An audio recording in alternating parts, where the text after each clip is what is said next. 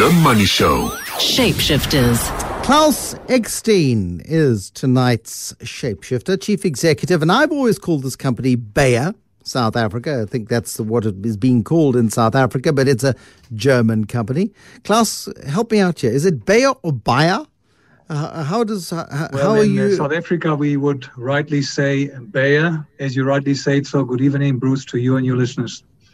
So we call it Bayer, but it's Bayern Munich. So I'm assuming that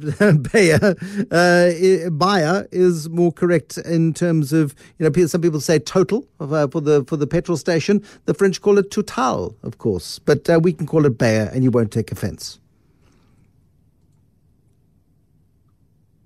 Klaus? Yeah. For a moment, I thought you'd taken offence and gone away. You see, sorry, but you're here. I can't hear you well, Bruce. Okay, I will speak up and speak clearly. Thank you. How long have you been running Bayer in South Africa? Well, I've been running Bayer in South Africa as a CEO since 2013 and had other commercial roles that are running together with my CEO role. It's always good to have a CEO and a commercial role in our company, which keeps your feet on the ground and your head and into the corporate matters. And where were you born? Where did you grow up, Klaus? I was born in Bogotá, in Colombia, which is the northern part of South America. And I grew up in Guatemala, which is a little country in Central America. So how does a guy who grows up in Guatemala end up running a German business in South Africa?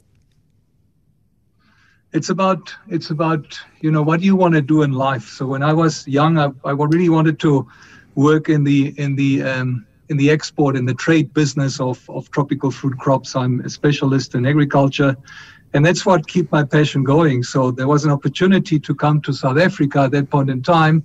That was before my time in Bayer, and start working on bananas actually.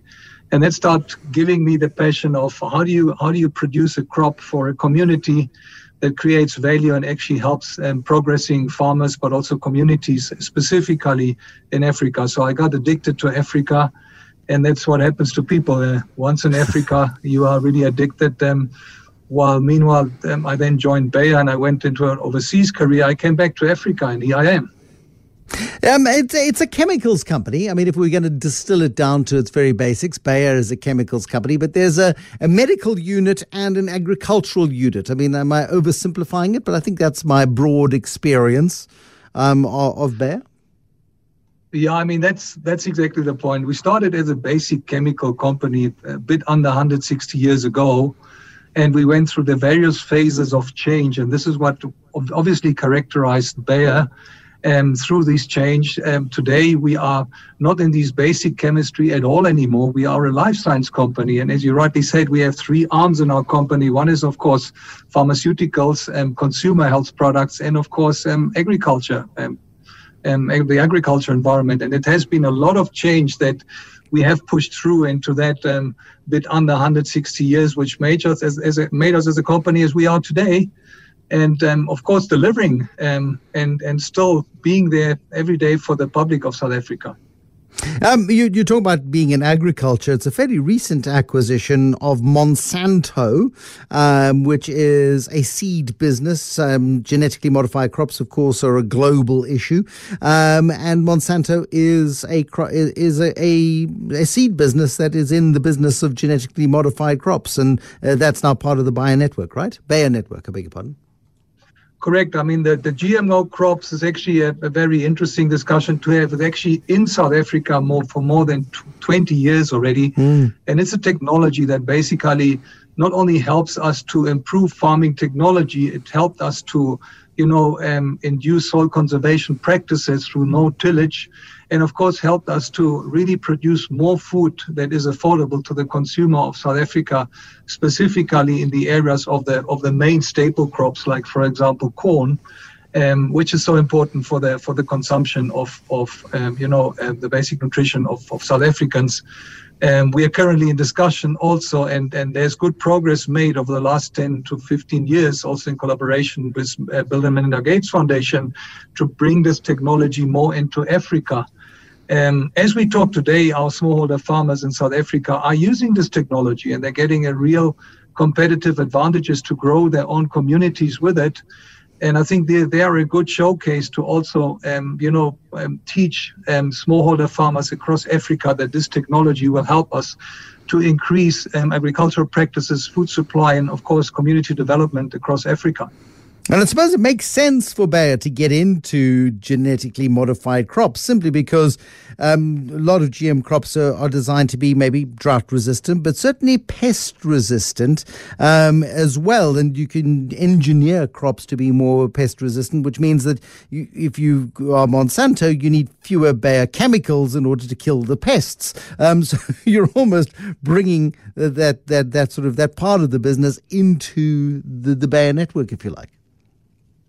Correct. And this was our strategic decision where we said, if we want to really shape, the future of farming in the space, we need to have a seed arm and we need to have a crop protection arm. If you combine the two, you are leveraging basically the opportunity of agriculture. And if you're adding on top of it the digital space, how can you do more precise farming in terms of not only your production system, but also preserving and using the practical input systems and the integration into food value chain systems in our environment and ecosystem, then you're really starting to shape and to be a leader in agriculture. But not only that, you need to push it through the barrier of from agriculture and farming into consumer and in our planet when we talk about sustainable farming practices and, of course, sustainable resource management. And what about, the chemicals industry is never far away from controversy. We're going to talk about that this evening as well. Is there a value statement that Bayer has? First, do no harm or something like that, that Bayer lives by and works by? Well, we have a very strong vision, which is not only anchored in my personal vision in life, but it's our vision as a company, and that's health for all and hunger for none, which of course speaks to the area of how do we provide health to the population of the world and how do we address hunger. And I think this is very strong and anchored in our vision, and we express it through our mission, Science for a Better Life, which is, I think, is very, very strong statements to which we live each and every day in what we do and how we act.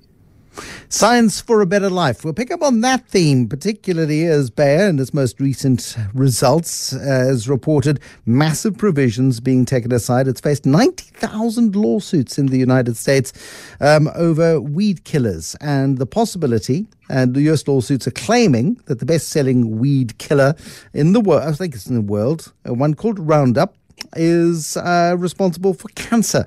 So we'll talk about that with Klaus Eckstein in a moment. The Money Show. Shapeshifters. Now, I can almost smell the chemicals room on my dad's farm as a kid growing up. The rep would come, take orders, and they would ensure the chemicals were delivered in planting season to get rid of pests and weeds and all of that sort of stuff. And, farming has been using chemicals for decades to achieve that. But the company, Klaus Eckstein, chief executive of Bayer South Africa, reported some pretty big losses. And it comes from US lawsuits which claim that your best-selling weed killer it causes cancer. There is some dispute around that, but what is the company's position on, first, the lawsuits, some 90,000 lawsuits, these claims that they cause cancer, and the fact that the U.S. Environmental Protection Agency says that glyphosate is not harmful to humans, and that's the active chemical, of course, in a product called Roundup. Take me through it. Thanks for the question, Bruce. I think it's a good statement. What we do is we basically produce data packages that we submit to the regulatory authorities, and that's the regulator, not only in US but also in Canada, in Europe, in Australia, in South Africa. And they basically look at the data package. They look at what is this compounds doing in terms of the use that it's designed for. And then they approve the type of use for this compound. And this is where regulators recently, over the last 2 to 3 years, have reviewed the data package of glyphosate and actually found that it's safe to use, provided it's used according to the label recommendations that we're providing on the label. And it's therefore a technology that is really fundamental in terms of providing modern agricultural practices in a corn, soybean, cotton production system.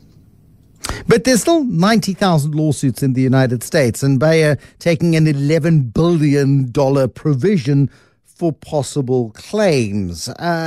Clearly, this is a very serious issue for the company.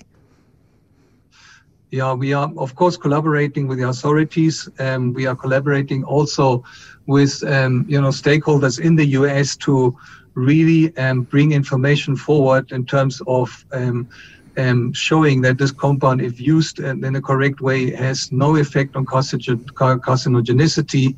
We are, however, also collaborating to take this topic out of the discussion round, and this is why we are having discussions not only with the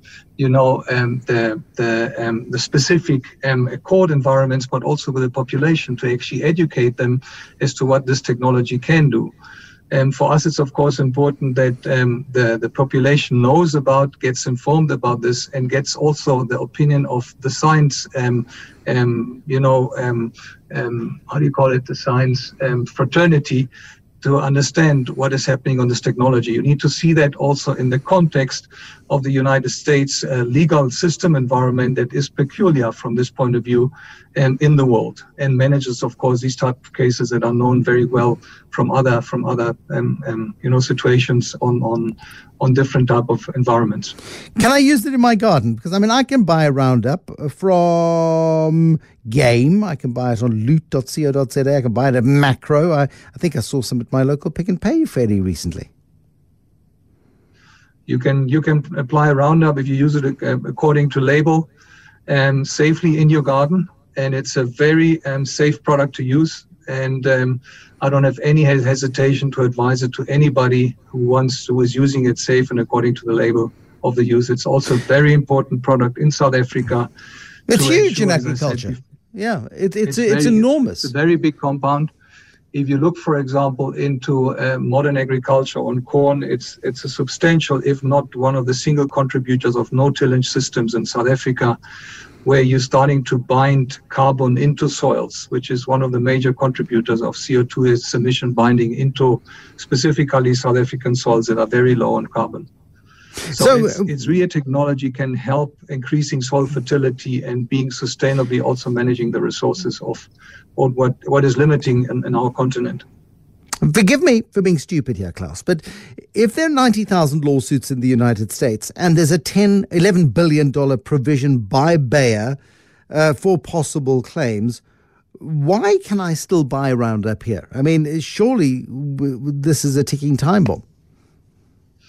Because it's safe to use. Because everybody who is looking at it from a scientific basis says this is safe to use. And then this is the controversy also in the United States of America, where every claim and every litigation, of course, if there is a fault found on the product, needs to find, a remedy, a change of a label. And you rightly said beforehand, the US EPA is opposing that because they would say we change the label or put the carcinogenicity, clause on this label, we would actually start misguiding the consumer because it's not carcinogenic.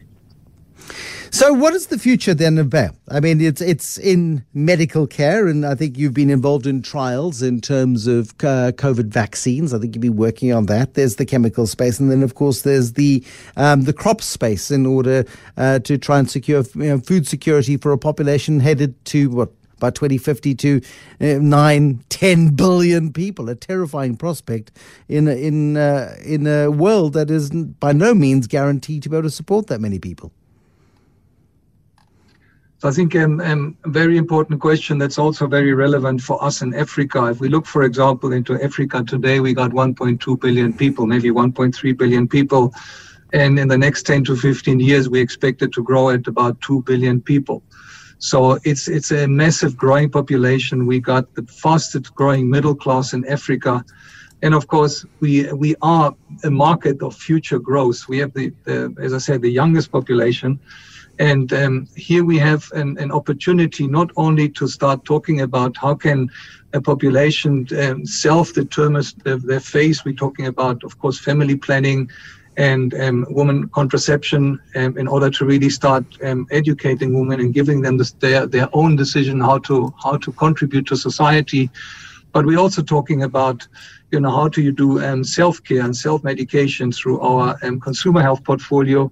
And last but not least, we're speaking about, at least 300 to 400 million population that are in smallholder farming and contributing to about 50% of the nutrition of our continent, which in the next years can actually learn how to double or triple the productivity of their land by still living biodiversity, and on the other side, also, improving and linking into food value chain production systems, thereby not only developing them, but developing their communities and the country. So it's a very exciting environment that, of course, builds on talent across Africa, and how we can actually start contributing through this, either through our own technology or through partnerships with stakeholders in Africa, or really going the digital way. Very briefly, the biggest crisis of our time is COVID-19. You are working on COVID-19 solutions, on vaccines. Would you collaborate with, say, Johnson & Johnson if you've got manufacturing facilities? Would you, to try and just speed up the end of this pandemic? Yeah, we are basically in a contract with COVAX, for which we currently do a support in terms of market access, primarily focused, of course, in Europe at this point in time. That's how the contract is set up. We are, of course, also gearing up our production facilities to actually being able to supply the vaccines, but this will take a bit longer. We must just gear up our production facilities to be able to do that.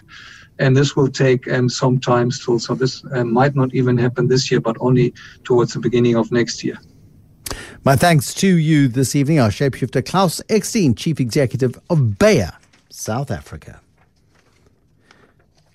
Get the results your business wants with a winning employee benefits formula from Momentum Corporate. Working in partnership with you, they will apply their deep insights into the science of employee benefits to formulate your evidence-based solution. The result will be employees who feel appreciated, protected, and invested in the success of your business. Momentum Corporate, success is a science.